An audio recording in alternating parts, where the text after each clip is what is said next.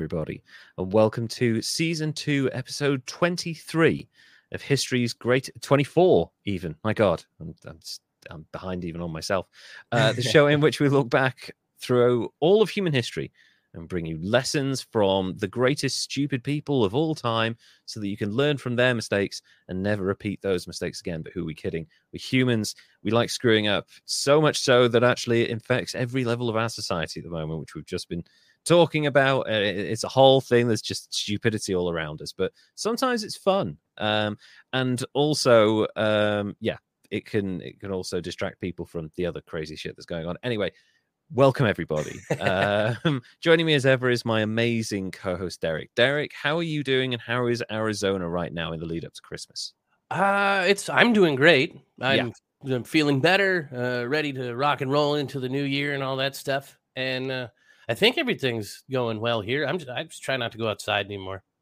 Yeah, I don't know what the weather's like over there, but we've had like a dusting of snow over here, and my dog's like, "Oh, this is fun," and then like it freezes 2 hours later, and she's like, "No." No, not a chance in hell, mate. You want to go for a walk? Nah.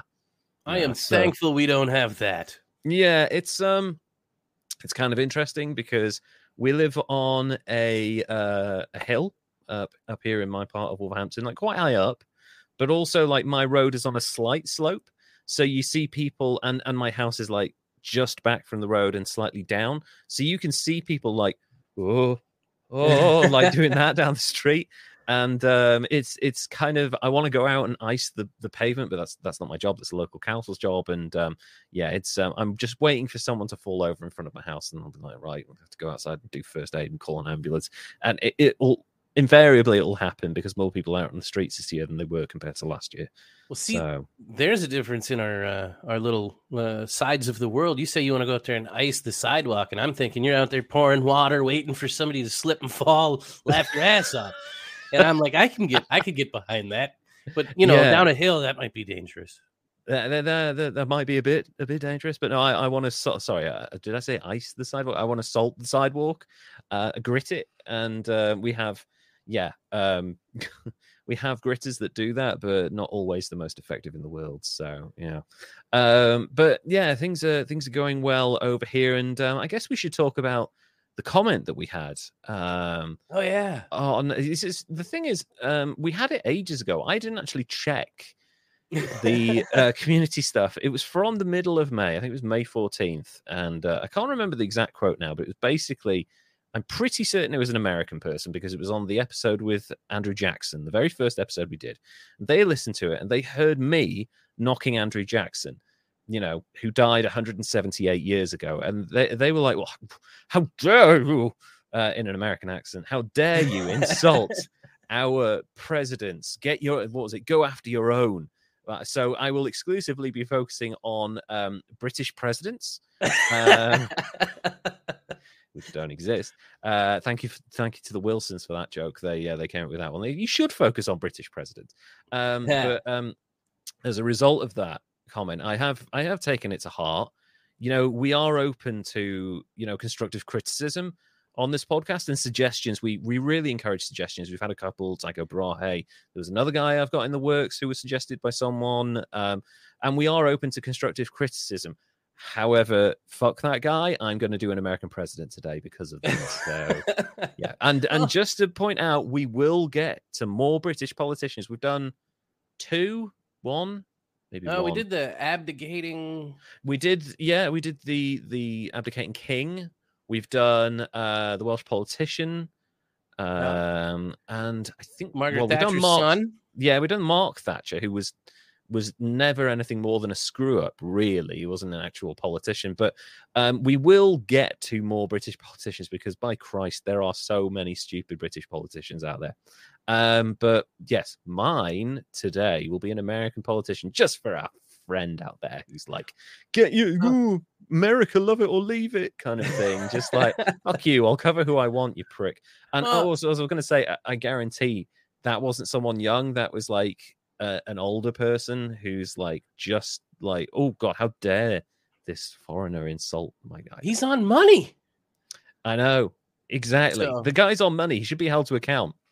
So, Well, and this is the thing too. He says we're bashing, and I said we equally bash everybody, but oh, then yeah. we're not bashing on anybody. We're pointing out areas of improvement so that we can. Exactly. You have to remember as well that this is just a lot of the time. Yes, we are pointing stuff out, and we are having a bit of a laugh about it. But this is just for fun. This is just two guys talking to a few hundred people every week. We're not really out here trying to kind of attack anyone or like start a culture war. This guy's been dead for nearly 200 fucking years, and most people from that time considered him an asshole. So I don't think I'm taking a particularly controversial stance saying that Andrew Jackson, a man who murdered 14 people before he got into office, is a bit of a prick and an idiot. So there we go. I felt like it was fair. And to be honest, when we did that episode, I was like, I never thought about it that way. Yeah. So and you taught me stuff about Andrew Jackson too with the swearing parrot thing. Didn't know that. I didn't dig that up in my research. So yeah. That's the best part. I know. Andrew Jackson taught his parrot to swear, and at his funeral it had to be taken away because it was like, motherfucker. So yeah, all of that out of the way, we appreciate the constructive criticism and the notes. But if you want me, a foreigner, to do something that you don't particularly like, if you want me to stop doing something that you don't like, the worst thing you can do is to tell me to stop doing it, because I will double down just to spite you.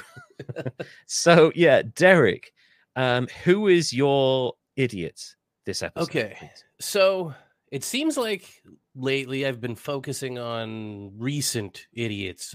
Sure, yeah, hot button topics every now and again. Just which worked really nicely. Our episode performed really well. Thank you. Yeah. Well, I hope it performed really well. I haven't gotten any hate mail. No, not yet. But Andrew Jackson fans are fucking furious, but the white nationalists not so much this time. No, too busy hating on everyone else. So I decided I was going to go way back in the Wayback Machine and get a historical idiot. Nice.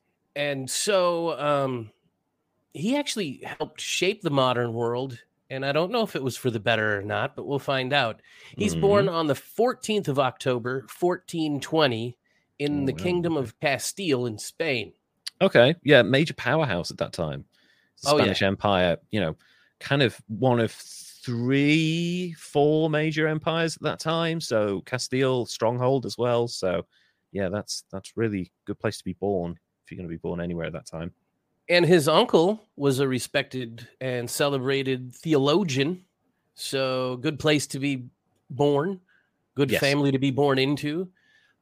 His mother actually converted from Judaism to Catholicism before he was born. Wow. And at a very young age, he entered the local San Pablo Dominican monastery and became a zealous advocate of the church orthodoxy. Wow. He earned a solid reputation for his learning and piety, and quickly was promoted to prior of the monastery of Santa Cruz in Segovia? Segovia. Segovia. I suck at words. Segovia. No, that tracks. Yeah, that works. Okay. Yeah. I kept thinking Sarajevo, and it's not even close. So anyway, this guy's not in that place. He's at Santa Cruz of Segovia, and it was around that time he meets the Princess Isabella I, who, later goes on to rule the country. That's right. The two of them become really close. They have a religious and ideological rapport, and he's actually her regular confessor and personal advisor. Okay, that's interesting. So, wow, he's made a really strong connection there. He did. So much so that it was kind of at his advising that she married King Ferdinand of Aragon in 1469. And he was president. Haha, look what you got me doing. He was present at Isabella's coronation in 1474. Right. Two of the most important people in history, we should point out there, Isabella and Ferdinand, specifically for the kind of the course of European history. They are very pivotal for good and bad, multiple different ways. So yeah, that was, if he played a part in that, then this man has shaped history. It was really kind of interesting. at his urging to get them together to consolidate their kingdoms, and it was probably part of his plan to form a power base that he could draw off of for his own Right. purposes. Of course. Yeah. Which, had he not brought them together, the world back then and today could be totally different. Significantly so. Yeah. But in fact, his name's lost to the pages of history often, unless you're talking to people that are into things like the Inquisition. Sure. He did have a hand in most of the major events, and possibly helping later on for Columbus to sail to the Americas. Oh, okay. That's But really interesting. mostly, if you have heard about him or it's probably because of the 2,000 or so Spanish citizens that he brutally murdered. Okay. So in the mid 1400s in Spain, it was kind of either get with the Catholic Church or get the fuck out. Yeah, basically, yeah.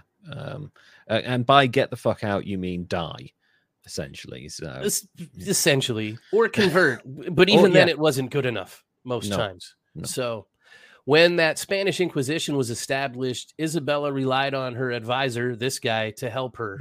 And he was tapped by the Pope because of his firmly pro-Catholicism stance that he was going to be the leader of the Inquisitors in Spain and help in the quest to rid Spain of its heretics.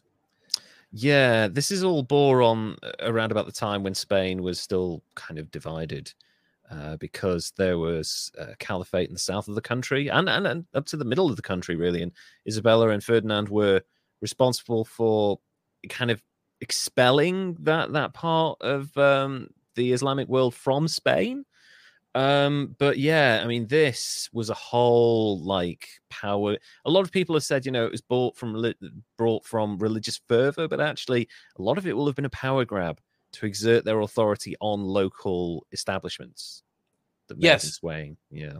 And in that, they're expelling thousands of Jewish and Islamic people that basically they kick them out with just the clothes on their back. Basically, and if they wanted to convert, but they took too long, then they were dubbed heretics and kicked out anay. Because so you basically had to convert on the spot, more or less. Otherwise, you were done. Yeah, no panicky conversions. You gotta want to do it because we told you to, not because you're scared to. Yeah, because exactly. We told you to. It's like Russian elections in Ukraine. You've got to want to vote for us because of these 3 machine gun armed people. Yeah, not in spite of no, but because you love them and their weapons and what they'll do to you. So yeah. Anyway, so this guy goes on to ensure that the heretics are being properly expelled, and the Pope appointed him the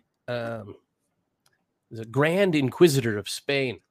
That sounds very dramatic, doesn't it? The Grand Inquisitor.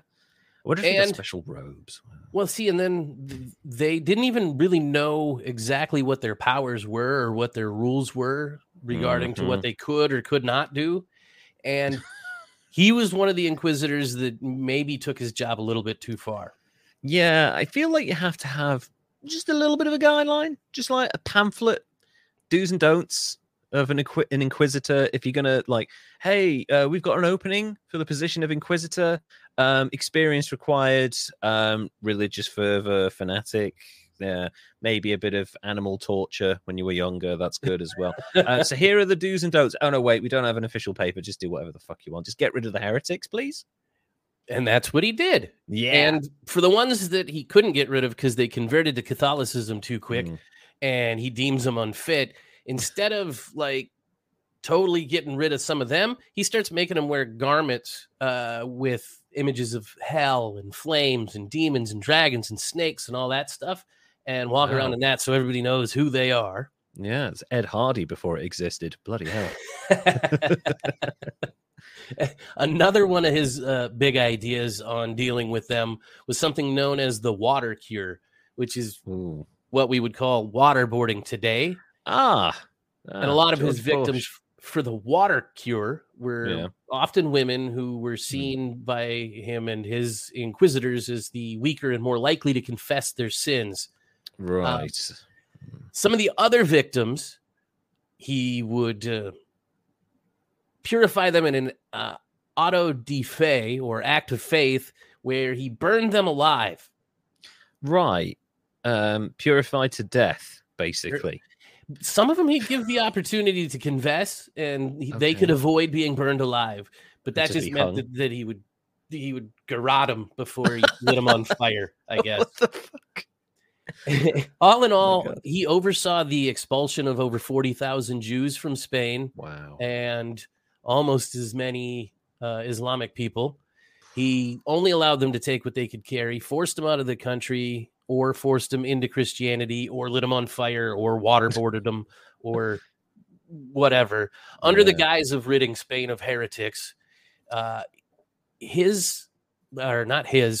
Princess Isabella's personal secretary recorded that it was roughly 2,000 people that he murdered over the course of his Spanish Inquisition. That's crazy. And yeah. when he died, it just passed on and kept going, because, as we know, it goes on for a lot longer than just 1498 when he passed away. But towards the end of his life, people started to actually complain, like it was a little bit much, and it got back to the Pope. So he retired to St. Thomas Aquinas Monastery in Avila, where he stayed until he died. And it was in 1498. But in 1832, right before the end of the Grand Inquisitor nonsense, his tomb was ransacked, and his bones were ritually burned in a auto de fe, or act of faith, which could have been retaliatory or honoring his memory. Nobody really knows for sure.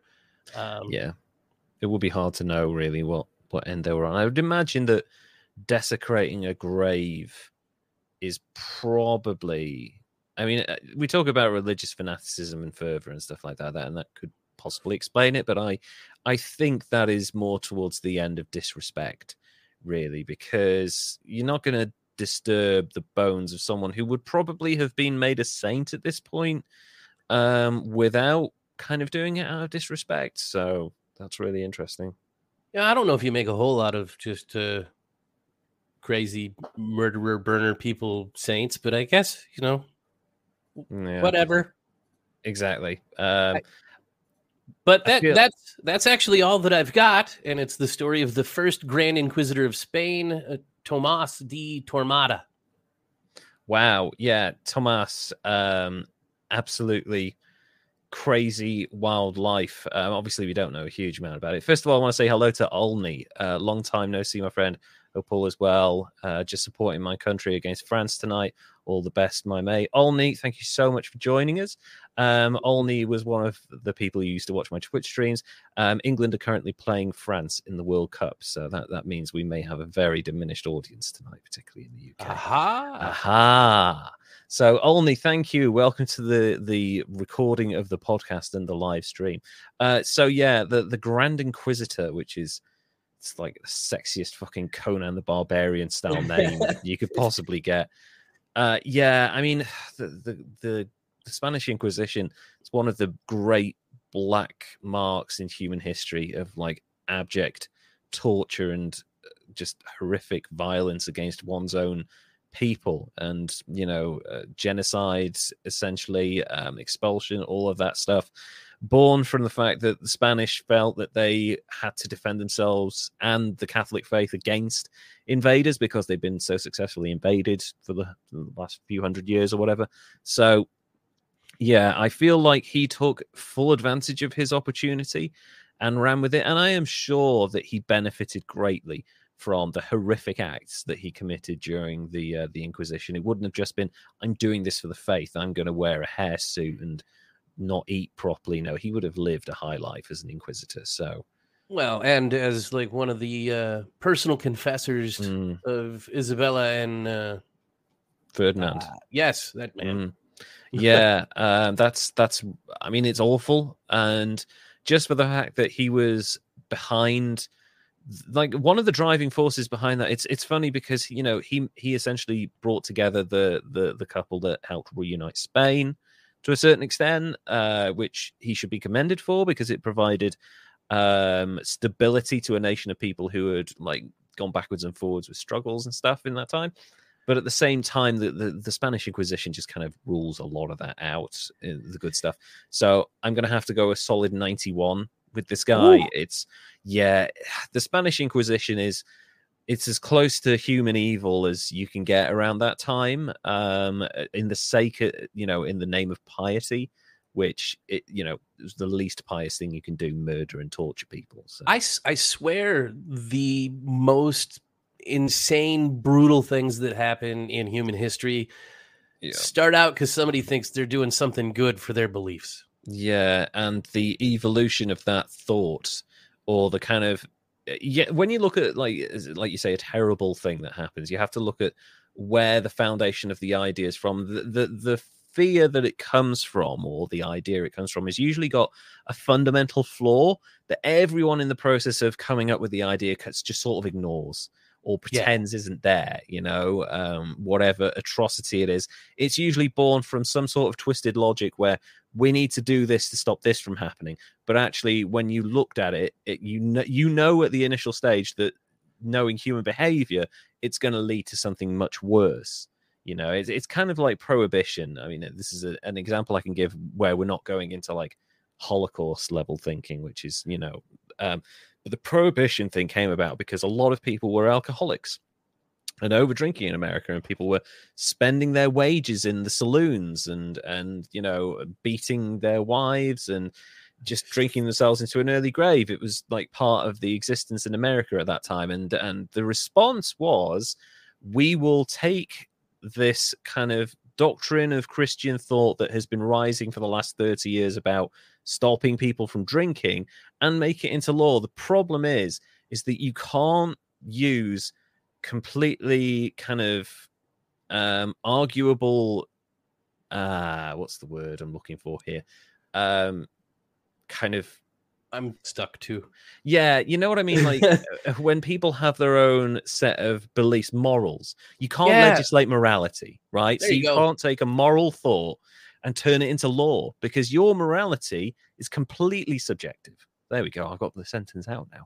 So nailed it too. And that's a lot of it. Again, that the kind of reflections of the Spanish Inquisition there, where people were just like, well, we have to get rid of the infidels. Look what they did in the past. Therefore, we'll do this. And if anyone at any point had gone, hold on a minute, you can't just expel Jewish people and Islamic people because of their religion. You can't just burn people and torture people and waterboard them and all of that shit in the name of piety. I don't think there would have been any resolve in that room for that kind of conversation. People were just like, this person's on board, the Pope's on board, therefore we have to be on board. So right. And I think that, that happens a lot. It seems like, though, where it's and the most important thing is, if you're a leader and you're doing something and you're thinking, well, we've got to take this away because they couldn't handle it. Yeah. You're going down the wrong path. Exactly. Yeah. You're not looking into the actual way you can evolve the situation so that you remove the issues around it. It's like the repealing of Roe versus Wade. You're not going to stop abortions happening. You're just going to stop safe abortions happening. People are just going to start dying as a result of abortions. Babies, wives, people are going to go to prison.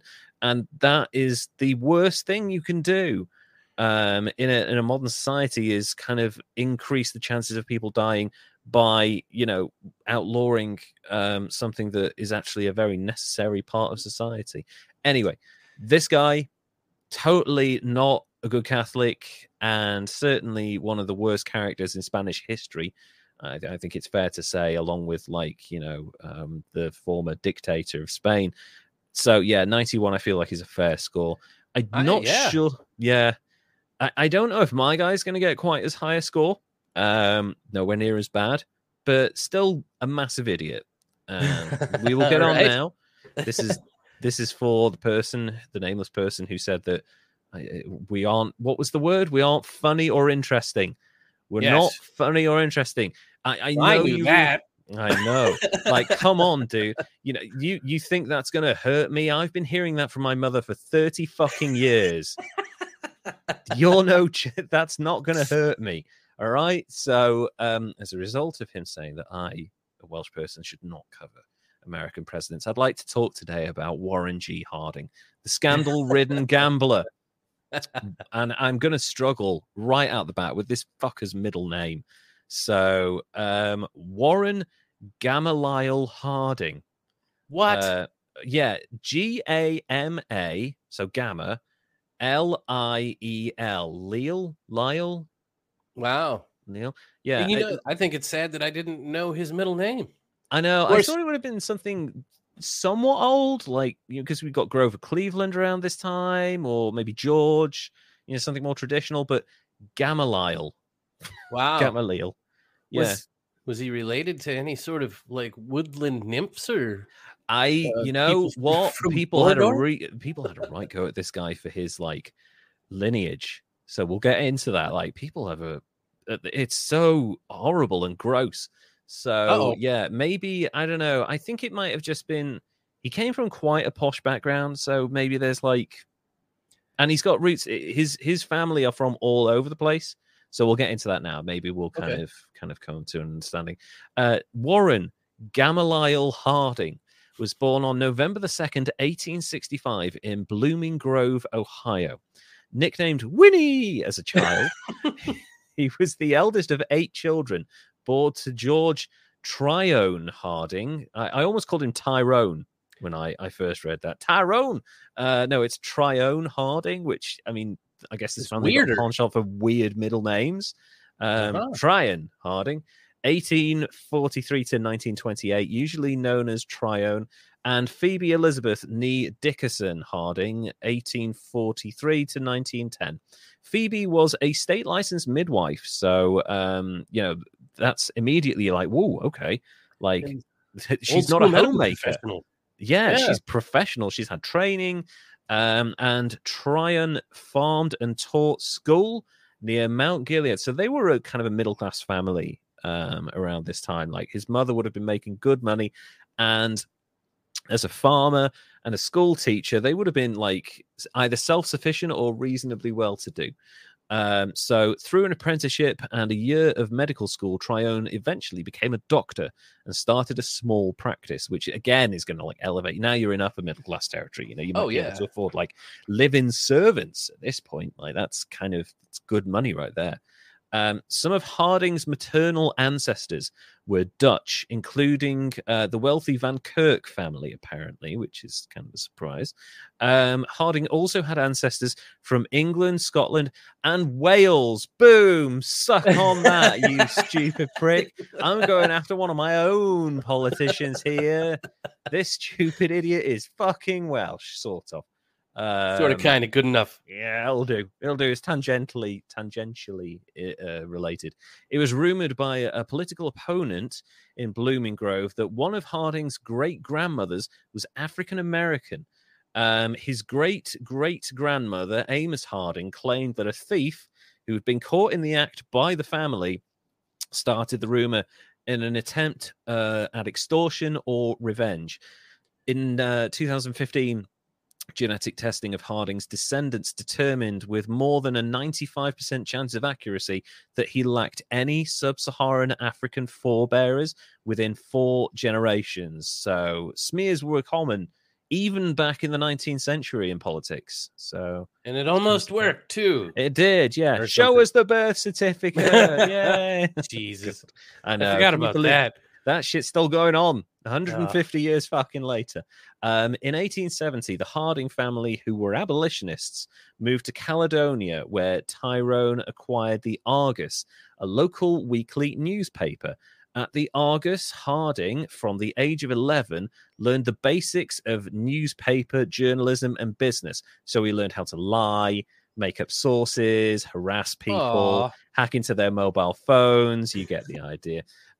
In Harding's youth, the majority of the population still lived on farms and in small towns. He spent much of his life in Marion, a small city in rural central Ohio, and became closely associated with it to the point where they're basically intrinsically linked. The city of Marion, Ohio, and Warren G. Harding are essentially one and the same at this point, and we'll get to why in a bit. But yeah, he's like, if you go to Marion, they basically renamed the place Warren Hardingville or something like that. So in Harding's youth, oh no, I've already got that. Warren Harding's rose to high office. When he got there, he spoke of his love for Marion and its way of life, telling the many young Marionites, I think they missed a big opportunity there. They could have called themselves marionettes. Mm-hmm. You know, he told them that he had left and enjoyed success elsewhere, while suggesting that the man, once the pride of the school, who had remained behind and become a janitor, was the happiest of all of his graduating class. He loved cleaning other people's shit. He was so happy in his position in life. Hey, to each their own, I suppose. Yeah, sure. It probably wasn't so happy though. And actually, if you find out a bit more about Warren Harding, he has a penchant for ridiculous bullshit. So, upon graduating, Harding had stints as a teacher and as an insurance salesman. So, insurance salesman, journalist, like, we've got the foundations of a very good lying politician here, and made a brief attempt at studying law before he was like, oh, fuck that. That is boring, which, I agree with. He then raised $300, equivalent to $9,500 in 2022 money, in partnership with others to purchase a failing newspaper, the Marion Star, the weakest of the city's 3 papers, and it's only daily. Can you believe, like, how many people they have in Marion? They have 3 papers. I know. I'll get to the population later, but they only had like 30,000 people living there. Wow. And you've got 3 papers. That's like marijuana dispensaries in Oregon town. I know. I was going to say, like, you can walk down the street in Colorado and go to any one of 10 dispensaries or something like that. But yeah, that's and actually that reminds me a little bit. I've had this conversation with some of my parents and my grandparents and stuff, and talked about like the places they used to live in, like small towns in North Wales. And they were like, oh, there were maybe 6,000-7,000 people living in this town. Oh, and we had 4 cinemas. Like, really? Wow. Do you need 4 fucking cinemas for 7,000 people? Like, yeah, we didn't have a lot to do. So yeah, but I mean, if you think about that, that's 4 different family businesses. Oh, exactly. Yeah, and they were all like single screen cinemas. We're not talking like multiplexes now. They would all show different films. They'd show like 4 during the day and stuff. And I get why these small places had as many different businesses as they had, because they had to be self-sufficient. You couldn't just get in your car and drive like 18 miles to the local supermarket or whatever it is. You had to have something within half an hour's walk of your house so that you could like feed your family, basically. So yeah. And that makes sense.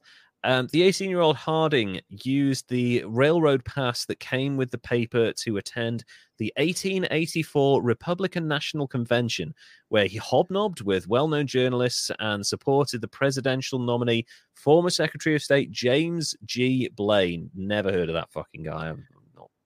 I am horrible at American history. I had it all in here to pass tests, and then I just kind of... Yeah. I used to be able to speak multiple languages, and then learned how to drive. That pushed that some knowledge out, and learned about wrestling history. That pushed some stuff out. So there's a finite amount of storage space in your brain, folks. Just learn the important stuff. Harding returned from Chicago to find that the paper had been reclaimed by the sheriff for outstanding debts. During the election campaign, Harding worked with the Marion Democratic Mirror and was annoyed at having to praise the Democratic presidential nominee, New York Governor Grover Cleveland, who won the election. Afterward, with the financial aid of his father, the budding newspaperman redeemed the paper. I love that he was like, don't want to fucking praise that prick over there, but I will. Hey, I appreciate that, though. Yeah, it's fair and balanced bullshit. I mean, yeah, that's true. Yeah, and actually, you know what? Well, he as a newspaperman, he was very keen on that, on balanced approach to news and sourcing your stories and integrity and stuff. So this is actually a moment in his life where he's doing a lot of things right. So through the late 1880s, Harding built the Star. Although the city of Marion tended to vote Republican, as did Ohio, Marion County itself was actually Democratic. Harding therefore adopted a tempered editorial stance, declaring that the Daily Star was non-partisan and circulated a weekly edition that was moderate Republican. So the main newspaper was basically non-partisan completely. And then the like Saturday edition or Sunday edition was like moderate Republican. And when we say moderate Republican, we're essentially talking about the America that most people would describe as moderate Republican until 10 years ago when everything went completely insane. So you think of older Republican conservatives, so, that's essentially what he was going for. He was going for the church going, family values, kind of American small dream. government. Yeah, business. small government. Yeah. Free market. Kind of what you would think is a traditional Republican lifestyle, which is how I experienced the majority of America, because it was a little bit more to the right of what I was used to. Well, actually a fair bit more than in Wales, but in Britain as a whole, because Britain's quite conservative. Wales is very socialist. And whenever I go to America, especially in the late 80s, early 90s, I was a bit like, oh, those don't seem to like gangster rap for some reason, and don't seem to like this and stuff. It was a little bit more Republican and stuff, but at the same time, not intensely so, I would say. Okay. So, yeah. That's just from an outsider's perspective. It was probably very different for people who lived there. And so the policy attracted advertisers and put the town's Republican weekly out of business. So of his two competitors, he's already done away with one of them. So, that might be the wrong direction. Yeah, exactly. According to his biographer, Andrew Sinclair, the success of Harding with the Star was certainly in the model of Horatio Alger. He started with nothing, and through working, stalling, bluffing, withholding payments, borrowing back wages, boasting, and manipulating, he turned a dying rag into a powerful small-town newspaper. A lot of those things aren't stuff that we should be celebrating. When you're like, hey, here's your wages. Can I have a little bit back? A little bit short this week. Fuck you, that's mine. It's horrible. No, fuck that guy. Yeah, honestly, that bums me out, man. He had success, but he had to fuck people over to get it. Exactly. And like he's like, I'm all for integrity. I'm all for journalistic integrity. I want a non-partisan approach to the news, which is what the news deserves, in my opinion. You cannot take a political stance on the news. The fact should be something that speaks for itself. However, he's gotten there by like dodging payments and not giving people money and taking it back from them, and that I just fuck that. Much of his success had to do with his good looks. Apparently he was a very good looking young man, although I can't find any pictures of him except when he's like older and looks a bit like is it Sam, who's that guy, that kind of actor who's got like gray hair and a big mustache? Sam, from The Ranch, Sam Elliott. Yeah, there we go. That's it. Yeah, it looks basically like that guy. And I don't know if he had a deep voice. We have no recordings, but if he did, then you've got the whole package of arousing housewives right there. His good looks, affability, enthusiasm, and persistence. But he was also lucky, as Machiavelli once pointed out. Cleverness will take a man far, but he cannot do without good fortune. Now, this is his biographer, Andrew Sinclair, who's saying this now. I would not have quoted Machiavelli because people like to lean on Machiavelli as some sort of political genius. But in truth, he was a failed statesman who spent his dying years in exile writing sycophantic letters to powerful men and fucking his way through the Italian countryside. That is Machiavelli. I've read the history about this guy. He's not that fucking clever. He's a bit of a dick. One out of three ain't bad. Like, yeah. I mean, going through the countryside, plowing every woman in sight. that's sowing your wild seed around, and as long as they're down. Hey, if they're down, that's their business. And we will get to why using Machiavelli and his poonhoundery as an example is probably not a good thing to use when you're talking about Warren G. Harding. The population of Marion grew from, I was completely off by a significant margin, 4,000 people in 1880. They had three newspapers. Kind of booming there, though. Yeah, that's booming. 4,000 people in 1880. To twice that in 1890, increasing to 12,000 by 1900. So, wow, this is a big population explosion right there. This growth helped the Star, and Harding did his best to promote the city, purchasing stock in many local enterprises, which is great because he's a successful local guy.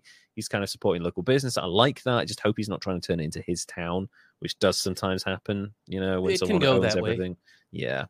Although a few of these turned out badly, he was a successful investor with an estate of $850,000 in 1923, equivalent to $18 million in 2022 money. That's not bad. That's It's not no bad. billionaire. It's no billionaire. Although Better than I I'm doing. think kind of like by 1923 standards, so you're talking, $850,000 is a shitload of money in 1923, especially when you've got like the Great Depression on the horizon. However, you have people like John D. Rockefeller floating around, who is a literal billionaire in the 1920s, and he's like, there was just less of them holding on to it. Yeah, there's like 2 billionaires in the entire world instead of like some fucker on Twitter and someone over here investing money and some guy owns a computer business, and someone's riding dick rockets into space. According to biographer John Dean, Harding's civic influence was that of an activist who used his editorial page to effectively keep his nose and a prodding voice in all of the town's public business. That is kind of ominous to me a little bit. Sounds Mr. Burnsy. Does, doesn't it? Like you're using your newspaper to kind of form general opinions for the people in the town. That seems propaganda-y. It does, doesn't it? And that's going to carry on. He became an ardent supporter of Republican Governor Joseph B. Foraker. He is the only U.S. president to have had a full-time journalistic training. So that's the start of Warren G. Harding's career and life. I'm going to skip over his early political career, but basically here are the highlights. He stops working at the newspaper because he keeps getting health issues from the stress of actually kind of trying to dominate the town and investments and stuff. And he keeps having kind of what he would call like fainting spells and stuff like that. But it turns out that it was kind of cardiac related. Oh. But yeah, he tries multiple times to get elected until finally he gets into the House of Representatives in the 1890s. He was involved in the Ohio state leadership stuff in the early 1900s, and his newspaper helped to build up his mates and smear his opponents. And he's now forming ties with other journalists who are cribbing from his stories in the Star, which is great. He allegedly used his connections in the press with rags like The Menace and The Defender, which do not sound like newspapers you should be reading. No, it sounds a lot like yellow journalism type papers. Like those far right papers. Yeah. I get mailed these now, and I fell for one for a second. I'm like, oh, a newspaper, and then I'm like, wait a second, why are all these articles written by the same son of a bitch? And why do they not like Jewish people? It's in this country we just get junk mail. I never get like the BNP's newsletter through my letterbox. I never get anything. Somebody like put that, me on a list. Oh shit, that's annoying. Apparently he had ties to these newspapers, The Menace and The Defender, and he used them to publish warnings that his Senate opponent and noted Catholic Timothy Hogan was the vanguard in a plot led by the Pope Benedict XV, through the Knights of Columbus to control Ohio. Holy moly. That's exactly what they needed in the Vatican City. They had to get Ohio. Gotta get that corn. Gotta get over there. Which that's like some Pizzagate level, like crazy shit right there, right? That's just nonsense. It didn't work. And he lost and became a junior senator as a result, which is like completely humiliating for a man of his stature. He voted. He was also a bit of a flip flopper. He voted in favor of women getting the vote, but only like but only the ones that vote for me. Exactly. Yeah. But actually the way he did it was very clever. He said women should only get the vote when everyone in Ohio agrees that they should get the vote. So he was like, I agree with them. It's not on me. So he's like, I agree that this popular thing that everyone is behind should happen as long as the people vote for it, which is like his way of saying, well, if they don't vote for it, then it's out of my fucking hands. And he also voted in favor of prohibition, but he constantly tried to undermine it because he loved fucking booze. Like, it was like behind women and poker, this guy fucking loved booze. And he deliberately, like, he voted in favor of it, thinking that it wouldn't get ratified in time. He was like, you got a 3-month window, go ahead, put it into place. I'm in favor of prohibition, thinking this is going to get bogged down in like jurisdiction and like paperwork. But actually, no, it got ratified. And he's like, oh shit, now I've got to stop drinking. But it didn't happen. They constantly got drunk in like the Senate and places like that. Yeah, I mean, if you've got the means, yeah, legal doesn't matter. Exactly. If you ever get a chance to watch Prohibition, the documentary by oh Christ, who's that documentary filmmaker? He did like the Civil War and baseball. Anyway, there's a documentary series called Prohibition, and it's got like actual interviews with Prohibition people. Ken Burns, that's it. Ken Burns documentary from PBS. It's one of the best documentary series I've ever seen. And he basically outlines that there was a guy or a few people in Washington that would just pull up in like hearses to the back of the Senate building and be like, oh, isn't it sad this person's passed away? Roll the barrels in. And it was full of booze that they used to get drunk. And also, before Prohibition came in, a lot of these places and a lot of these rich people stockpiled enough booze to drink themselves to death for the next 10 years. So, yeah. You got it. Preppers, the OG preppers. Yeah. The OG, yeah. When the shit hits the fan, I want enough whiskey to be able to die. So when he returned, yeah, exactly. So that's kind of where we're at with his early political career. Now let's look at his run for the Oval Office. In 1918, Harding was appointed to the Senate Foreign Relations Committee. President Woodrow Wilson took no senators with him to the Paris Peace Conference, after World War I ended and everyone met up in Versailles. Confident that he could force what became the Treaty of Versailles through the Senate by appealing to the people. That's kind of bold, not taking any of your people along as like to get them invested in it, so that they can rally people when they get back. When he returned with a single treaty establishing both peace and the League of Nations, the country was overwhelmingly on his side because no one wanted war anymore, right? After the horrors of World War I. That one sucked. That was just a grinding death. Oh, God, yeah. Yeah. Just like at that point, 4 years of solid murder for just wiped out entire generations of men.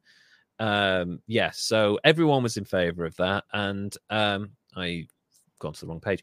Many senators disliked Article X of the League Covenant, which committed signatories to the defense of any member nation that was attacked, seeing it as forcing the United States into war without the assent of Congress. So I can understand why they didn't like that. You've got a political system in place for a reason, and you've just kind of circumvented it with like a treaty involving foreign powers. Yeah. So that's not going to be popular, right? No. So Harding was one of 39 senators who signed a round-robin letter opposing the League. When Wilson invited the Foreign Relations Committee to the White House to informally discuss the treaty, Harding ably questioned Wilson about Article X. The president completely blanked him and ignored all of his inquiries. The Senate debated Versailles in September 1919, and Harding made a major speech against it. By then, Wilson had already suffered a stroke, and while on a speaking tour, with an incapacitated president in the White House and less support in the country, the treaty was defeated, and Republicans started looking at Warren G. Harding as a possible presidential candidate because he'd overturned an overwhelmingly popular treaty in a matter of a year. So I can see. I was going to say I can see now why they're like, this guy is ready for the top. Yeah, right? that's a big, bold move. And yeah, you want somebody that has that sort of sway and swagger. That makes sense. And, he had, as a result of that, he had a groundswell of support. And he the problem is, he thought he was doing really well. There were like 16 other candidates on the Republican primary to try and go for the presidential thing. And their first stop is Ohio. And he's like, I've got this in the fucking bag. This is going to be a breeze. And then he does really poorly, even in his home state and throughout the rest of the thing. He's like 7th or 8th in the running for the Republican nomination. And then the smoke-filled room happens. Okay. The night of June 11th to 12th, 1920, became famous in political history as the night of the smoke-filled room, where legend has it party elders agreed to force the convention to nominate Warren Harding. Historians have focused on the session held in the suite of the Republican National Committee Chairman Bill Hayes's office at the Blackstone Hotel, at which senators and others came and went, and numerous possible candidates were discussed. Utah Senator Reed Smoot, which is a fucking great name, before his departure early in the evening, backed Harding, telling Hayes and the others that as the Democrats were likely to nominate Governor Cox, they should pick Harding to win Ohio. They were only nominating him because they were snickering Governor Cox. Oh, yeah, Smoot. Smoot also told the New York Times that there had been an agreement to nominate Harding, but that it would not be done for several ballots yet. That wasn't true. A number of participants backed Harding, others supported his rivals, but there was no pact to nominate him. But the senators had quite a lot of power to enforce their decision. So 2 other participants in the smoke-filled room discussions, Kansas Senator Charles Curtis and Colonel George Brinton McClellan Harvey, close friend of Hayes, predicted to the press that Harding would be nominated because of the liability of other candidates. So, yeah, even because he'll smear them. Yeah, he's got newspaper friends, and he's like, he might be a poonhound, and he might like poker, and he might like booze, but these fuckers, oh my god, the shit they're into. It sounds so dodgy. This whole smoke-filled room thing. Yeah, it was different than I expected. I mean, it's the wrong kind of smoke-filled room, I imagine. Then, well, exactly. A lot of other great stuff could have happened. The other smoke-filled room, if you're hotboxing. they signed the peace treaty. There was world peace. Everybody ate then pizza. They just got really hungry. Just really hungry. Like, we signed that now. Who's fucking hungry?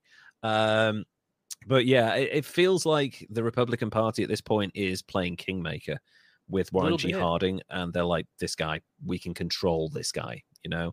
So Harding and Coolidge were on the ticket, and it was quickly backed by Republican newspapers, but those of other viewpoints expressed disappointment. The New York World found Harding the least qualified candidate since James Buchanan, viewing the Ohio senator as a weak and mediocre man, which I think they were jealous of his good looks. And they also said he never had an original idea in his life. That's a bit harsh, but you'll see why that might have been a fair thought in a little bit. The William Randolph Hearst newspapers called Harding the flag bearer of a new senatorial autocracy. It starts, you're like, flag bearer autocracy. Like, oh, okay, that's what they're doing. They're kind of being harsh. The New York Times described the Republican presidential candidate as a very respectable Ohio politician of the second class. Ouch. Which is, the most 19th century backhanded compliment I've ever heard in my entire life. Harding chose to conduct, this gets really interesting. Harding chose to conduct what's called a front porch campaign, like McKinley in 1896. Some years earlier, Harding had remodeled his front porch to resemble McKinley's, which his neighbors felt signified presidential ambitions. He built out his porch and made it like Greek columns, made it all very flashy. You could fit press on it. You multiple different people. You got good camera angles, stuff like that. Super politicized advertising, campaigning. Yes, campaigning. Yeah, exactly. It's like he is preparing himself. So you kind of, I mean, obviously he had great ambitions, so it's not out of the ordinary to say, well, he was probably like, he thought eventually he was going to get some office that he would need to have a photo opportunity on his porch. But like, you know, the whole Kingmaker thing kind of feels like maybe he knew in advance. And he was like, quickly build the porch out. Jesus. Right. So the candidate remained at home, in Marion, and gave addresses to visiting delegations on his porch. In the meantime, Cox and Roosevelt stumped the nation, giving hundreds of speeches. They traveled up and down the country trying to give as many speeches as possible. But this motherfucker was staying on his porch and refused to leave. Yeah, come to me. Come on. You want the news? Come to me. So, yeah, I mean, maybe he isn't super original because he's just done what McKinley did. But it seems to work. In Marion, Harding ran his campaign. As a newspaperman himself, he fell into an easy camaraderie with press covering him, enjoying a relationship which few presidents have ever equaled. His return to normalcy theme was aided by the atmosphere the Marion house provided, an orderly place that induced nostalgia in many voters. So what he's doing is he's like, come and have a look at my house. It's really, you remember the good old days? Look at you when you sat out on your porch and you made decisions there. It's exactly how I'm going to be president. You can't beat nostalgia. It's crazy. No. I'm good old days. I know. I'm really kind of, I can't be too angry with this guy. The front porch campaign allowed Harding to avoid mistakes. And as time dwindled towards the election, his strength grew. The travels of Democratic candidates eventually caused Harding to make several short speaking tours, but for the most part, he remained in Marion. America had no need for another Wilson, Harding argued, appealing for a president near the normal. Fuck you. I'm staying at home on my porch. Come to me. I can't believe this worked, but it did.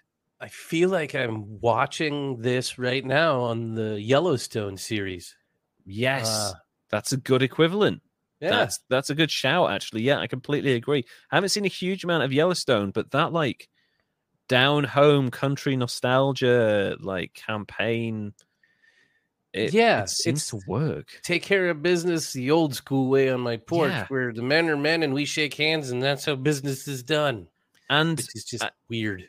And if you want to appeal to a largely Republican like country at this time, that's a great way of doing it. And also the very fact that he controlled the press. This man, as a newspaperman, realized that you can go in person to multiple different people and really stir up like 5,000 people or 300 people in a factory or 150 people at this union. But if you can get really good press out to like 400,000 people a day, eventually you're going to win from your porch. And that is really, really clever. He didn't have an awful lot else going for him, though, unfortunately. Harding's vague oratory irritated a lot of people. McAdoo, a political opponent, described a typical Harding speech as an army of pompous phrases moving over the landscape in search of an idea. Sometimes these meandering words actually capture a straggling thought and bear it triumphantly, a prisoner in their midst, until it dies of servitude and overwork. Fucking roasted. Wow. I know. That's a great put down. God, there's been a few presidents that could nail that, though. One recently. Yeah. Oh, yeah. Like the idea of talking until you arrive at a point. It's great oratory, great speech givers. They have so much power. But the greatest example, I think, of this is Lincoln's Gettysburg, right? The Gettysburg Address that famously he gave, it was literally 2.5 minutes long. Before he got up to talk, the mayor of Gettysburg had fucking rambled on for like an hour.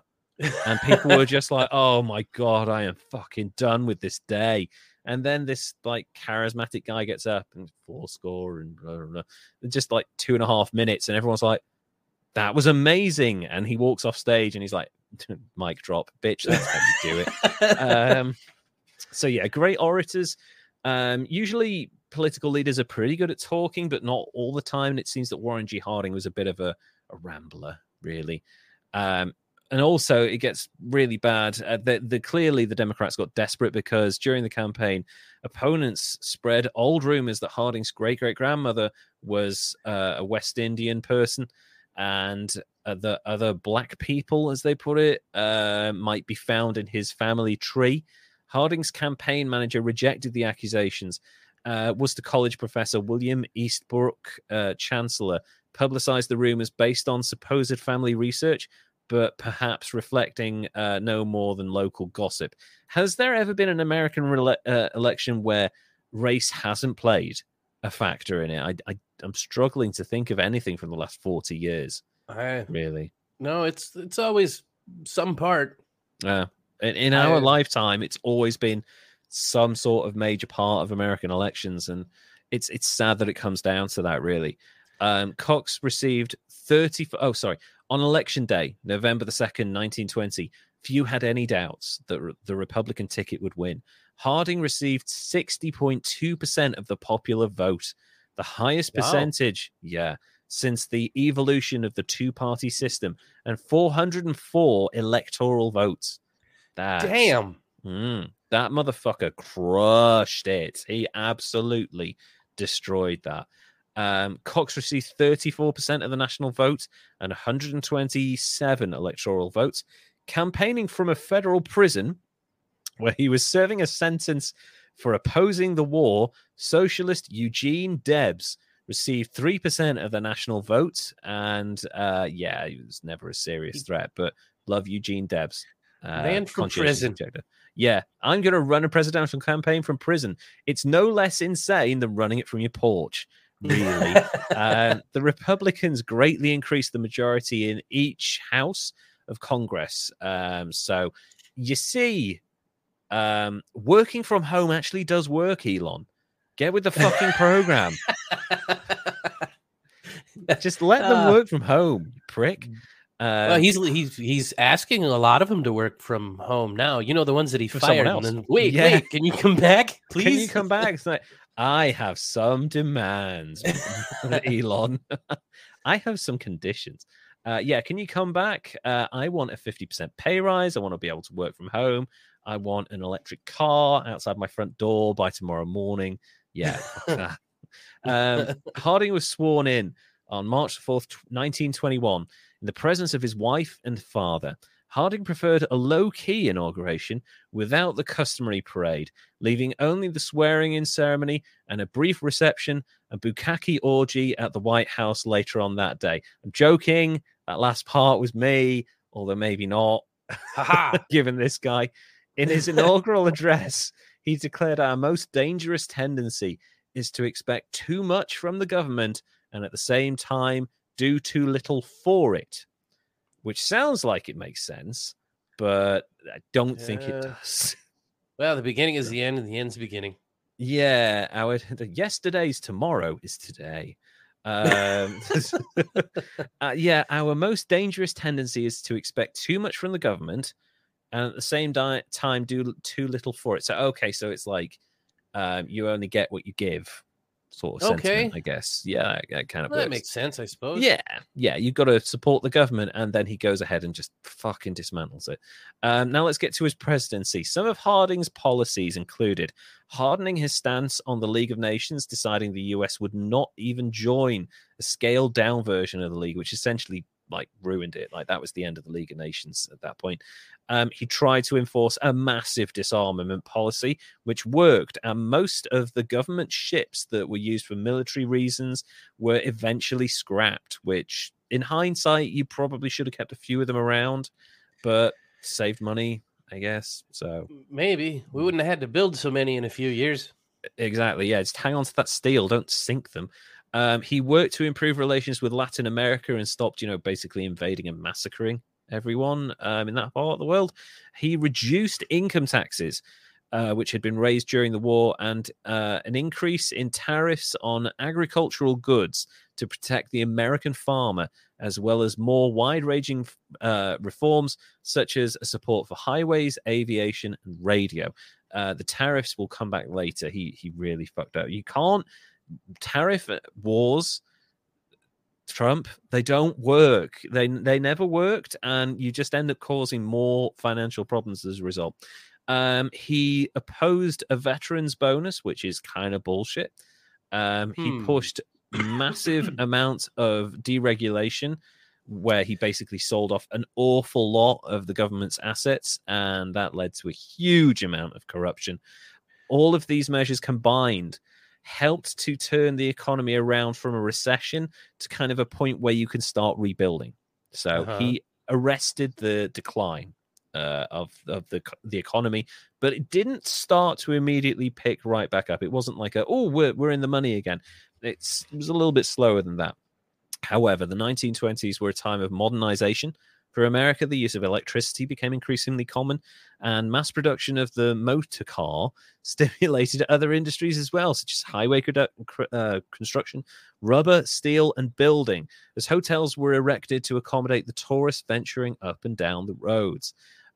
This economic boost, combined with the lowering of taxes and federal spending, because he cut federal spending down to the bone, helped bring the nation out of recession and slowly increased the economic state of the United States at the time.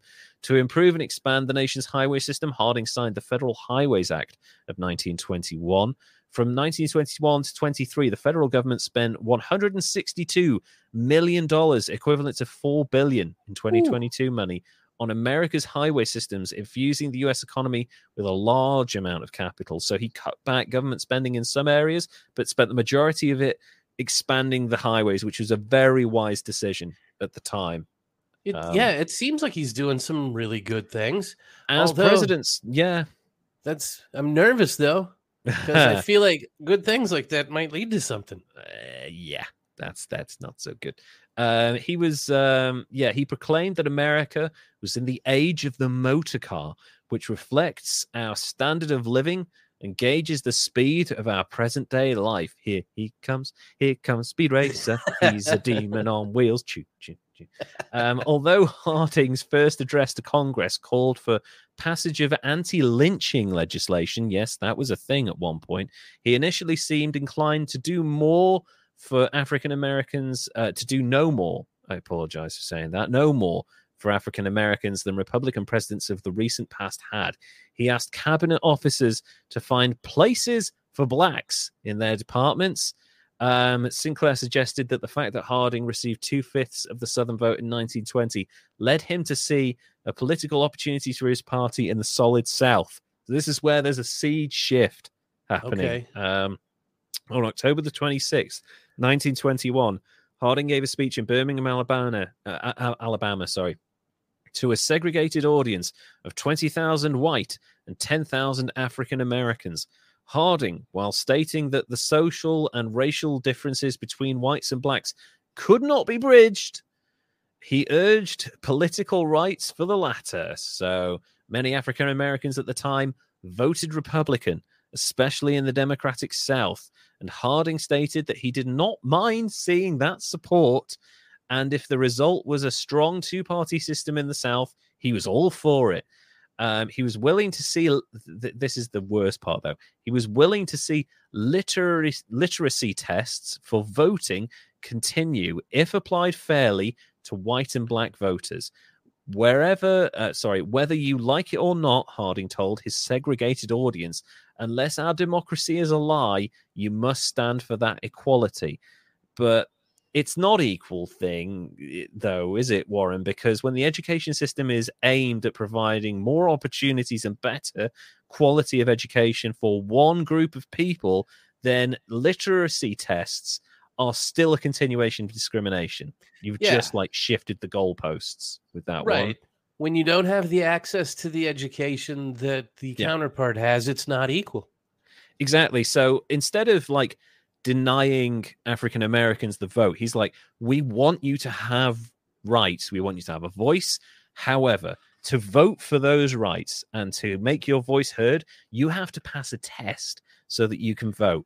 But all you have to do is be educated, like everyone's educated. No, that doesn't wash. You got to kind of wonder if they didn't realize that everybody couldn't just read books and be educated, and everybody didn't just have people that taught them. But I mean, it's pretty easy to see, you would think. But yeah, I feel like that there's definitely an element of disconnect and naivety, and absolutely no idea of what's going on in his own country at this point to a lot of what Harding's doing. But at the same time, this guy must have known something. And he's like, well, look, we can't disenfranchise these, African American voters because some of them vote Republican. However, we still don't like them. So instead of not giving them the vote, we'll just make it really fucking difficult for them to vote, which is bullshit. Yeah, it's that loophole of like making you think that you care without actually caring. It's, advertising. Yeah, exactly. So, entering the 1922 midterm congressional election campaign, Harding and the Republicans had followed through on many of their campaign promises and actually had done reasonably well for the country as a result. But some of the fulfilled pledges, like cutting taxes for the well-off, did not appeal to the electorate because who wants rich people to have more fucking money? The economy had not returned to normalcy. It was on the improvement side of things, but unemployment was still at 11%, and organized labor were very angry over the outcome of the strikes, where they'd basically been battered by police and stuff like that. A month after the election, the lame duck session of the outgoing 67th Congress met. Harding then believed his early view of the presidency, that it should propose policies but leave their adoption to the Congress, was no longer enough, and he lobbied Congress, although in vain, to get his ship subsidy bill through, which didn't happen. Once Congress left town in early March 1923, Harding's popularity began to recover, amazingly.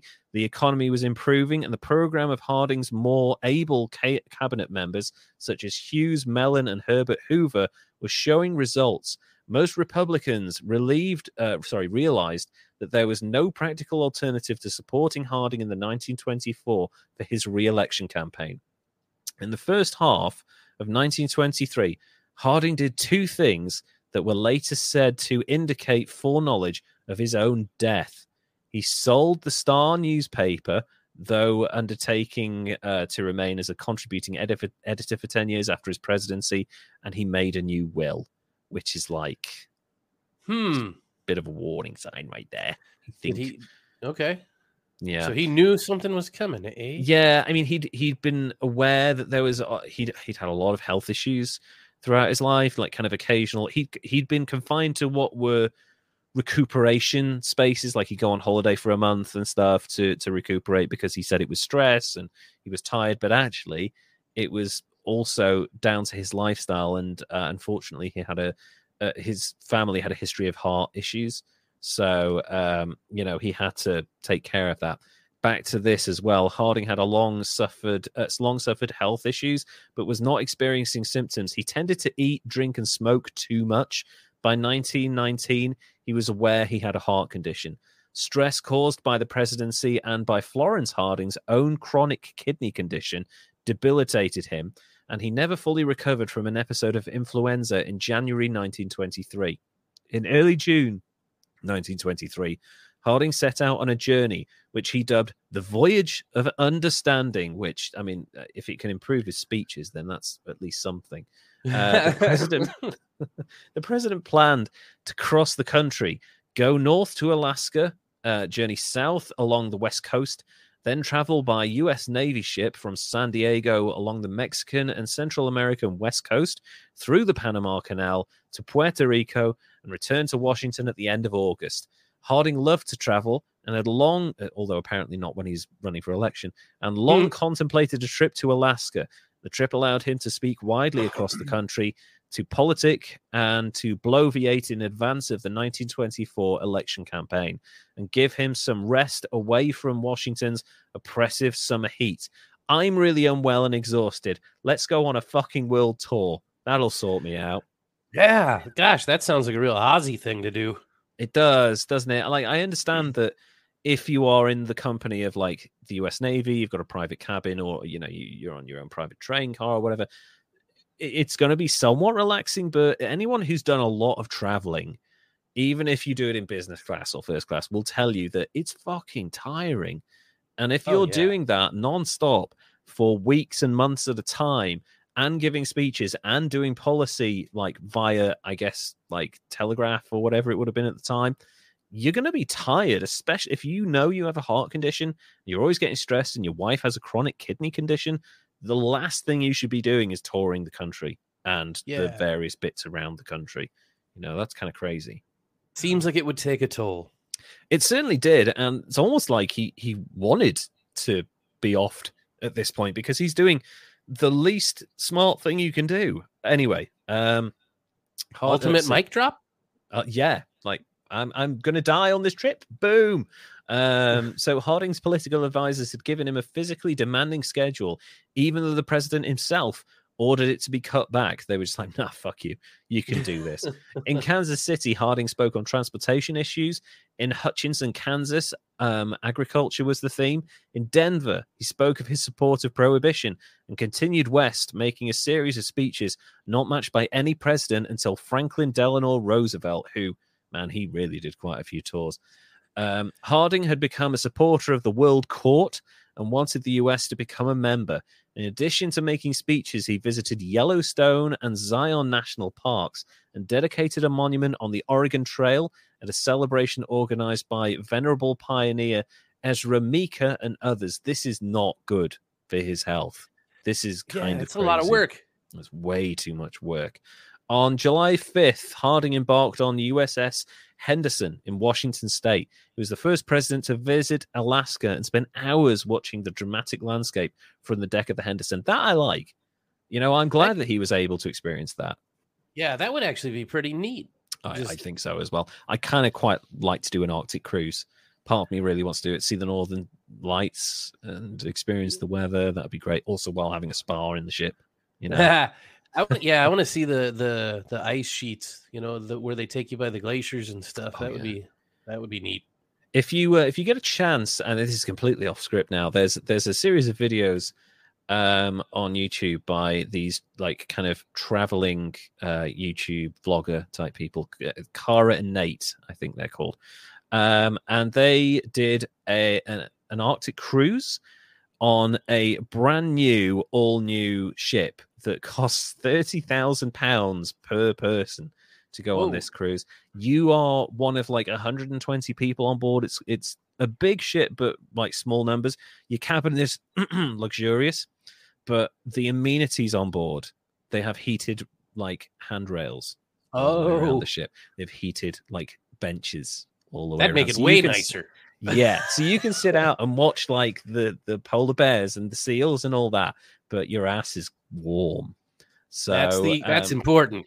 Exactly. And like when you get into the ship, they have the usual stuff like multiple restaurants, they have multiple like places to go and hang out, they have a cinema and all of that stuff, but they also have an outside heated pool so that you can sit and watch the Arctic view go by in a heated pool.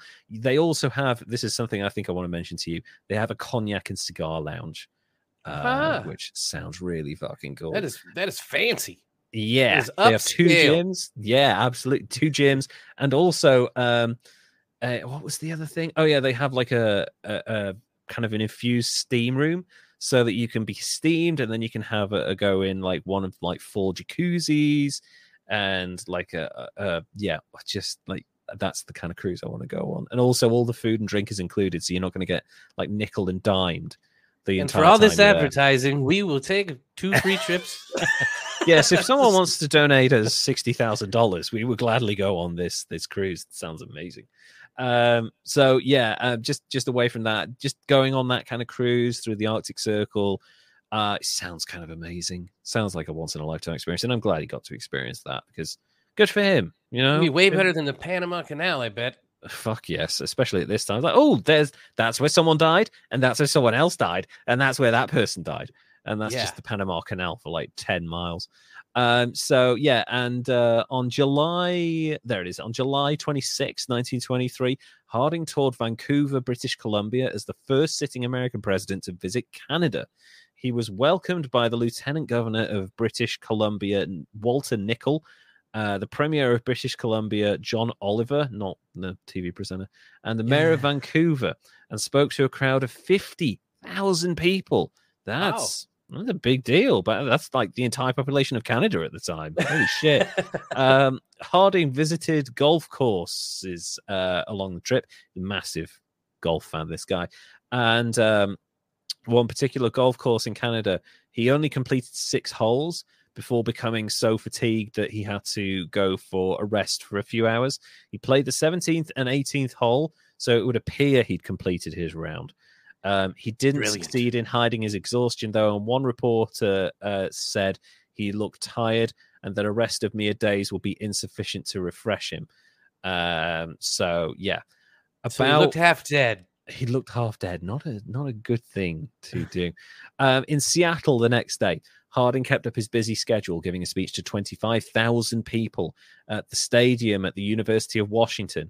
In the final speech he gave, Harding predicted statehood for Alaska, which I don't think that's like a massive prediction. I think that was on the cards, really. So, yeah, you found oil at this point, and you like cars, and Alaska's full of it. So, just fucking, yeah.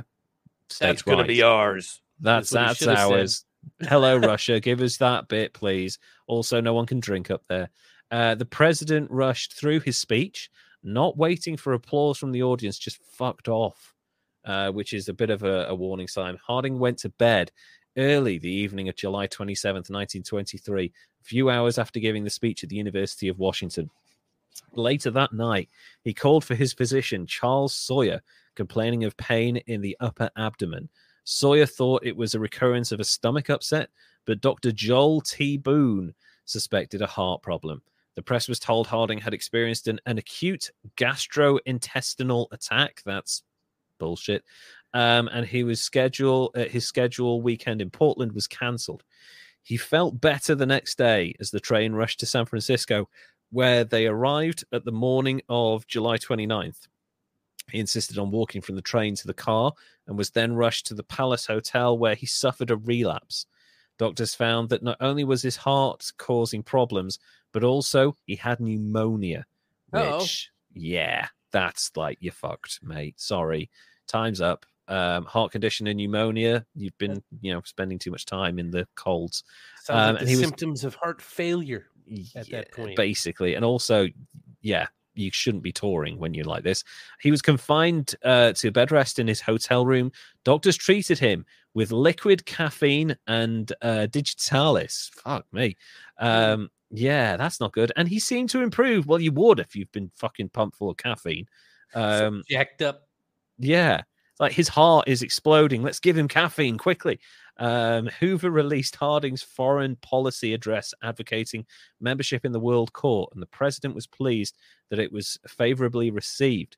By the afternoon of August 2nd, Harding's condition still seemed to be improving, and his doctors allowed him to sit up in bed. Thank you very much, doctor.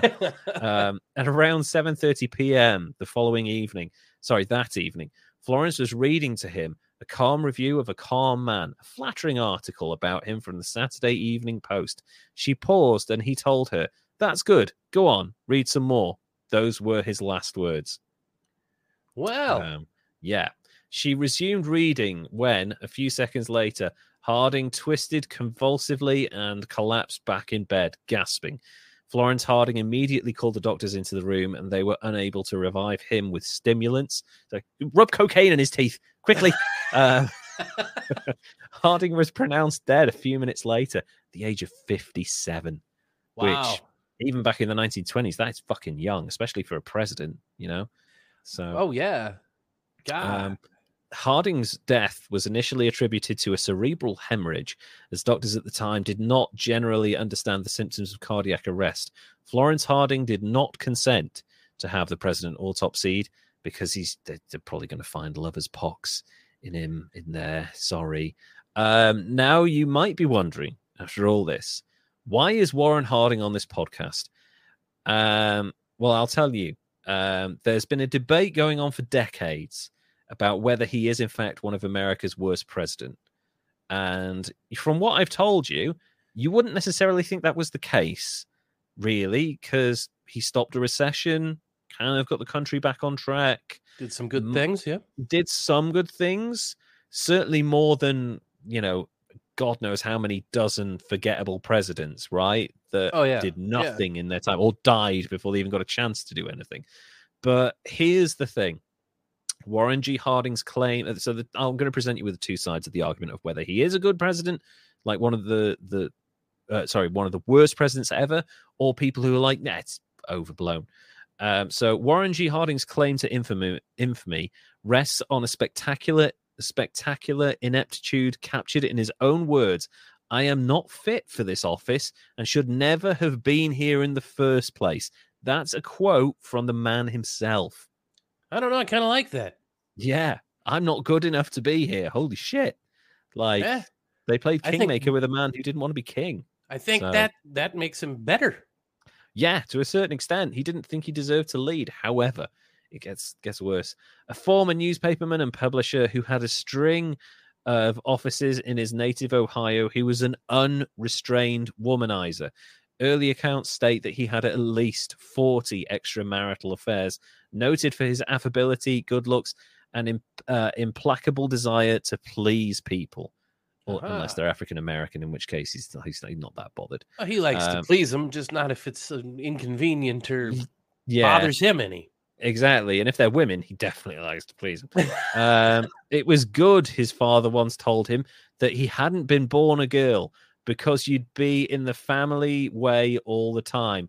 You can't say no. The man liked to fuck. Hey, you know, as long as it's all consenting. As long as it's consenting, that doesn't really matter. But yeah, like he basically and when I say 40 extramarital affairs, these weren't one night stands. These went on for months and years. Yeah, and that's kind of not cool. Yeah, and it was like multiple women at any one time for months and years. So no wonder his heart broke. I mean, yeah, no wonder his heart fucking exploded. He's doing a Tom Jones. He's got a woman in every different postcode of the country. Crazy.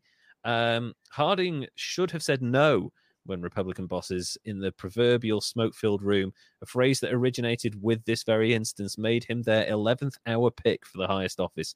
He was so reassuringly vague in his campaign declarations that he was understood to support both the foes and the backers of the U.S. entry into the League of Nations, the hottest issue of the day. So he couldn't, he was such a bad speaker, no one knew where he stood. So that's not good. Was it bad or was it good?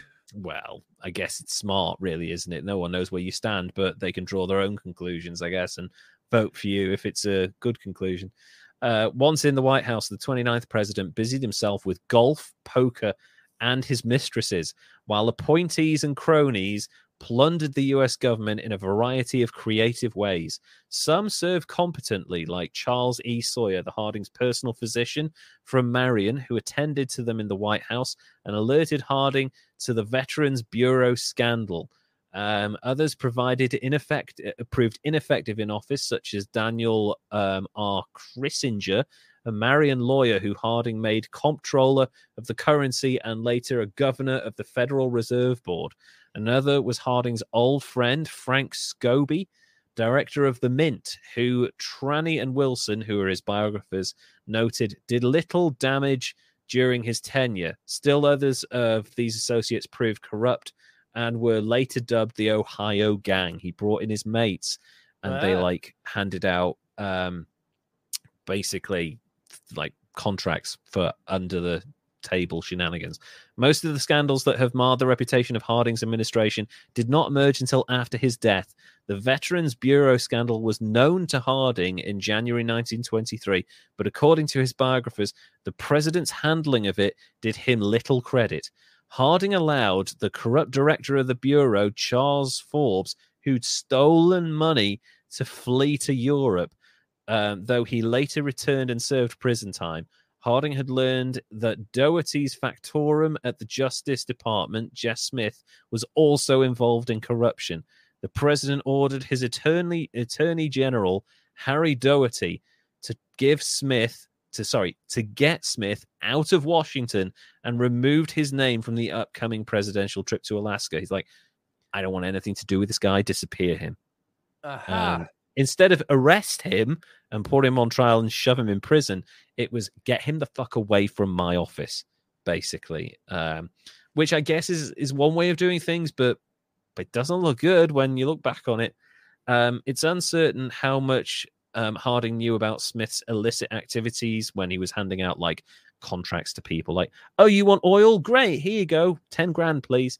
So yeah, it's uncertain, but the very fact that he made him disappear, I think that kind of speaks volumes, really, to the fact that he knew something.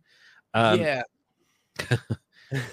So I have no trouble with my enemies, Harding once said, adding that it was his friends who keep me walking the floor at nights. So he knew that his friends were fucking him over. I'm pretty certain he knew what was going on. Probably shouldn't have those friends. I know, they ain't your friends, mate. Those are people that are just there to line their own pockets. You need to get rid of them. Almost a decade later, his former attorney general called Harding a modern-day Abraham Lincoln, whose name and fame will grow with time. That time is still a long way off. That's not happening. Other people maintain he wasn't so bad. Harding was traditionally been ranked as one of the worst presidents. In 1948 poll conducted by Harvard University historian Arthur Schlesinger Sr. conducted a survey of scholars' opinions of the president, ranking Harding last amongst the 29 presidents considered. He's gone up since then. He's now considered like 11th, worst, or maybe 9th in some polls. So, yeah, there's some people that were trying to be bad, I think. I know. And after 1948, we had quite a few dodgy presidents, really. He's also been last in many polls since, which Farrell attributes to scholars reading little but sensational accounts of Harding. Murray argued that Harding deserves more credit than historians have given him. He was certainly the equal of Franklin Pierce and Andrew Johnson, a Benjamin Harrison, or even a Calvin Coolidge. Maybe the case. In concrete accomplishments, his administration was superior to a sizable portion of those in nation's history. Kofi believes the academic lack of interest in Harding has cost him his reputation, as scholars still rank Harding as a nearly dead last among presidents. Biographer Eugene Tranny faults Harding's own lack of depth and decisiveness as bringing about his tarnished legacy. Still, some authors and historians continue to call for a re-evaluation of the Harding presidency. In The Spoils of War 2016, Bruce Bueno de Mesquita and Alistair Smith place Harding first in a combined ranking of fewest wartime deaths and highest annual per capita income growth during each president's time in office. Murray argued that Harding sowed the seeds for his administration's poor standing. In the American system, there's no such thing as an innocent bystander in the White House. If Harding can rightly claim the achievement of a Hughes in state or Hoover in commerce, he must also shoulder responsibility for a Doherty in justice and a Fall in interior. Especially must he bear the onus of his lack of punitive action against such men as Forbes and Smith. By his inaction, he forfeited whatever chance he had to maintain the integrity of his position and salvage a favorable image for himself and his administration. And it was the subsequent popular and scholarly negative verdict was inevitable, if not wholly deserved. So there we go. That's Warren G. Harding. And it's a difficult one, this. I appreciate that, because this man did a lot of good in a number of different ways, but at the same time, it's balanced, isn't it? Yeah. Well, I mean, it seems like in the 20s, through there, men being womanizers and drinking a lot and smoking too much and gambling was just kind of a thing. I mean, like you said, everybody was drunk all the time, so they had to do prohibition to fix it. Exactly, so, And also, we haven't really mentioned it. The 20s were called the Roaring 20s for a reason, right? People were drinking. They were going out clubbing. They were dancing the Charleston and shit like that. Like, people were having a good time. It was a party atmosphere. And it was as a result, largely as this party atmosphere and this we don't need to worry about anything, that led to the financial crash of 1929, because people weren't paying attention to what was going on around them.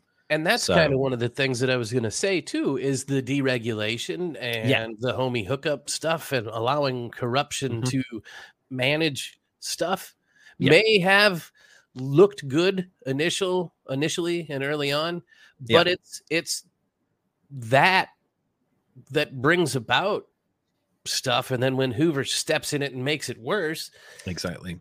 it's, I don't know, I feel like they do that a lot. Like they take credit for good stuff, knowing full well that they fucked everything up for people in just a few years. Yeah, exactly. He laid the foundation for a financial disaster by stripping the government of assets and deregulating a lot of stuff that really could have done with more regulation. It's funny because if you look at the financial crisis of 2008, a lot of that can be pointed back to when Bill Clinton repealed Glass-Steagall, where, you know, banks had to have your stuff stowed away safely in like a nice 3% annual return.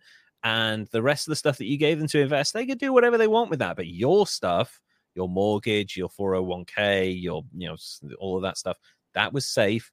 Nothing was going to happen to that. He repealed that, and the banks went, oh, great, we can all put it together. And now we've got a big chunk of money to play with. Yeah. And as a result, you know, everything went to shit. So that started with Bill Clinton in the mid-90s doing that shit. So, and it's, I mean, damn, it was booming in the 90s. Yeah. You know, which. Not sure why. And then, you can look back on it. Piling on ever since. I know.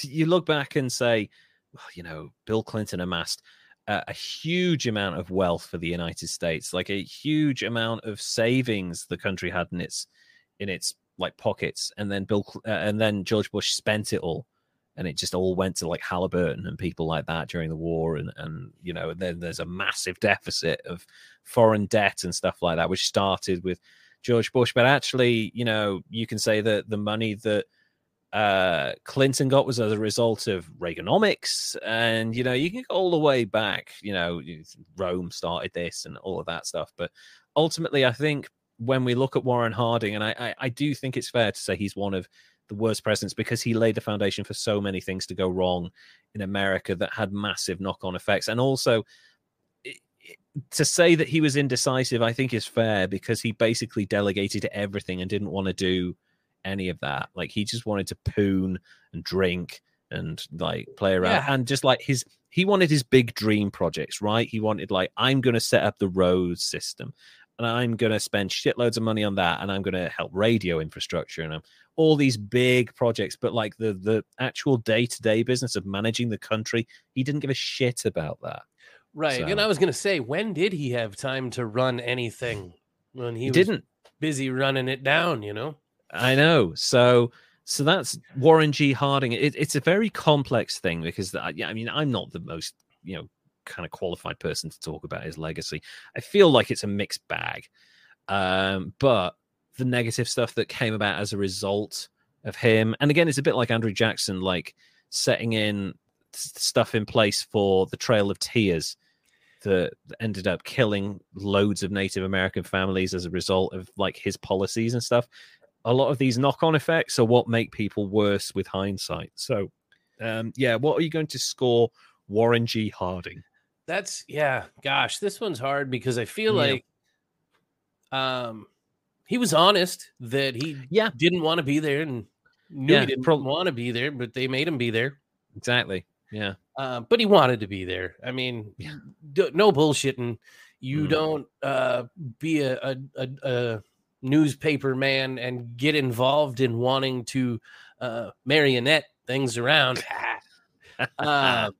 if you don't want the power. So and he tried to get elected a lot. Yeah. And I'm going to rate him extra because he worked himself to death on purpose, I think, so that he didn't have to deal with it. I kind of get that impression as well. So gosh, I don't want to go too high though, because he didn't seem to kill anybody. I mean, he was inept, didn't. He was just inept and womanizing, which, you know, like you could be saying anything about any politician right there. You know, inept, womanizer.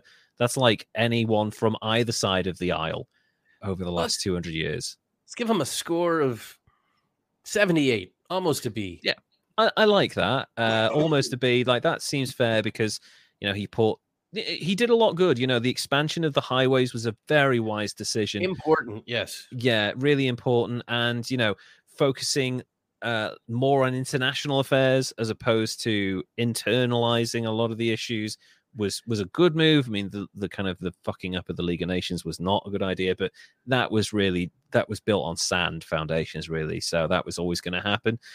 But, he did some good, and, he did stuff that was probably nowhere near as bad. But the problem is that he was kind of a lame duck president, and also the stuff he set up eventually caused a huge economic collapse, and the cronyism he put in place was a complete disaster. So yeah, I will take a 78. It's definitely not the worst American president of all time, not even close. I don't even think Andrew Jackson is the worst American president of all time. I think there have probably been worse. He was just rough. Andrew Jackson was just an arsehole of his time. Really, like you'd have gone back to that time, and if you'd lived in that world for say 10, 15 years, and you'd seen the kind of horrors that were around and how short people's lives were, I think you'd have looked at Andrew Jackson as like, oh, he's just like an arsehole. He's not like, he murdered people, but for the time, a lot of people were killers, Yeah, so, that's true. That is true. Yeah. So I feel like we have more American presidents on the horizon, but we will eventually get to the worst ones in time. I've voiced one of them, and I think you'll be able to guess who that is. So we'll get to him in time, but also some of the more modern ones as well. Some of the really stupid ones that like cocaine and were racist, and we'll get to them too. So, and but I really enjoyed researching Warren Harding because he's one of those presidents where I only knew few bits, and I knew that he was not particularly well liked by like mainstream like kind of opinion.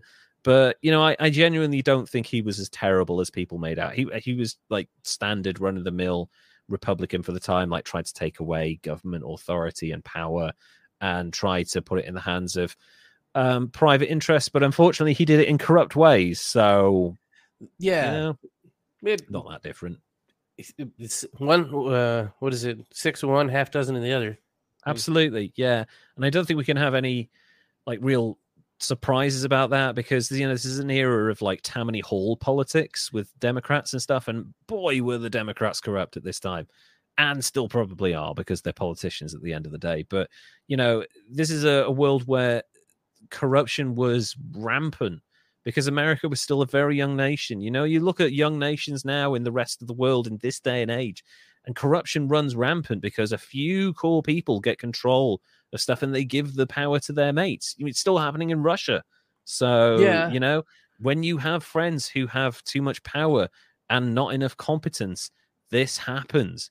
So America was still a relatively young country at the time. They were still getting past the idea of people being cronyistic. It still happens in my country. There is an internal investigation going on in the UK over a member of the House of Lords who gave or who lobbied for contracts during COVID for her husband and who got hold of like £26 million worth of money. So, I mean, it's happening here. You got Nancy Pelosi's husband with chip stocks, and you got Biden's son, and then everybody in Trump's family. Every member of the Trump family and Hunter Biden. Like, I understand he's been made a bit of a scapegoat for the right-wing press, but he is a fucking idiot as well. So he's probably going to make one of these once he gets done doing idiot stuff. Yeah, we'll give it a couple of years and we'll get on to Hunter Biden, that's for sure. But yeah, I feel like nepotism and cronyism, it's always been a part of politics. It just kind of, you find that there's less acceptance of it over time, but unfortunately, it's part of the fabric of Western civilization at this point. We just need to hopefully learn our lessons and learn that we need to move on from this way of doing business. Do what Genghis Khan did. It's a meritocracy, and if they don't agree with you, eat the children. No, I'm joking. Don't do that. So that's our show for this week. Derek, how did you find kind of looking into the Spanish Inquisition? That's going to be a really tough thing to research. Monty Python. Yes, I resisted the urge. That's how I landed on it, and I found researching it not as hilarious, but still interesting. No one expects the Spanish Inquisition. That's it's a dark period in human history, but actually really interesting from a historical point of view, and this time in America as well, when America is becoming a modern nation. And like, I feel like when you're talking about Warren Harding and radio and the expanding of the road networks and stuff, I can almost hear like George Gershwin going. It's like the start of that America that, like, okay, this is the world power right now, because they're building and you're expanding, and Alaska's becoming a state, Hawaii's going to become a state, and the central power starts in the early part of the 20th century, and he is part of that. So it was really interesting researching that time in history. Thank you guys so much.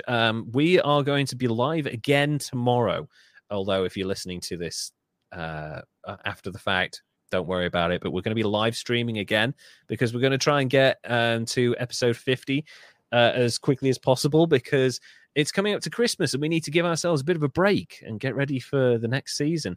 I have gotten in touch with some very talented young people of the Wilson family who will be producing new theme music and new animation for us in the future. Nice. So look forward to that for season 3. But for now, we're going to be live again tomorrow night around about the same time, doing another episode, which after the fact will be coming out 2 weeks after this episode goes live.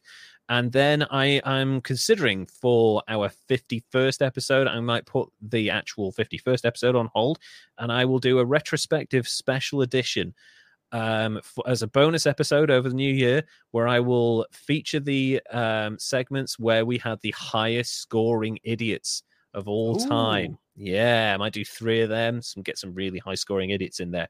So expect some planet killers, some stabby professional wrestlers, and other people on that list as well. So prepare yourselves. If you do want to follow us again on social media, please follow us at History's Greatest Idiots on Instagram and at Greatest Idiots on Twitter. And also, if you'd like to throw us some money, go to patreon.com/History's Greatest Idiots and become one of our Patreons. If you want to sling us some money as well, I do have in my link tree, I have what's it called, a Ko-fi page. If you'd like to just give us a one-off sponsorship, I will share that money with Derek. And yay. And yeah, generally just give us a follow, subscribe to the podcast if you can. We're approaching 50 episodes. Tomorrow is going to be our 50th episode ever. It's huge. Yeah, we've covered well over 100 idiots at this point. That's insane. I'm surprised that initially I wasn't sure how many I was going to be able to do, and then we're humans. Yeah. So but I thought it was going to be limited, but I initially, when I was doing this, I was like, I can say, oh, we've done 100 idiots now, but actually we've done loads more, because we've done like couples. I did one couple from Hollywood. We did an entire Spanish men's basketball team. We did like an entire company at one point. So was it the whole crew of artists that built an apartment in a mall? Yeah, that crew of anarchist artists who decided to live inside a mall illegally for like 5 years or whatever it was. Those crazy bastards. Man, we've had well over 100 idiots at this point. It's been a really amazing ride. We're on nearly 19,000 all-time plays now. We're on well over 200,000 downloads, which is like just amazing. And next episode will be our 50th. So stick around for that. And then the episode after episode 50 will be our greatest hits, greatest idiots, I guess you could say at this point. But for then, until next time, Derek, would you like to say goodbye to everyone? Goodbye, everybody. We will see you again either tomorrow or in 2 weeks' time when the episode goes live. All right, take care, everybody. Bye.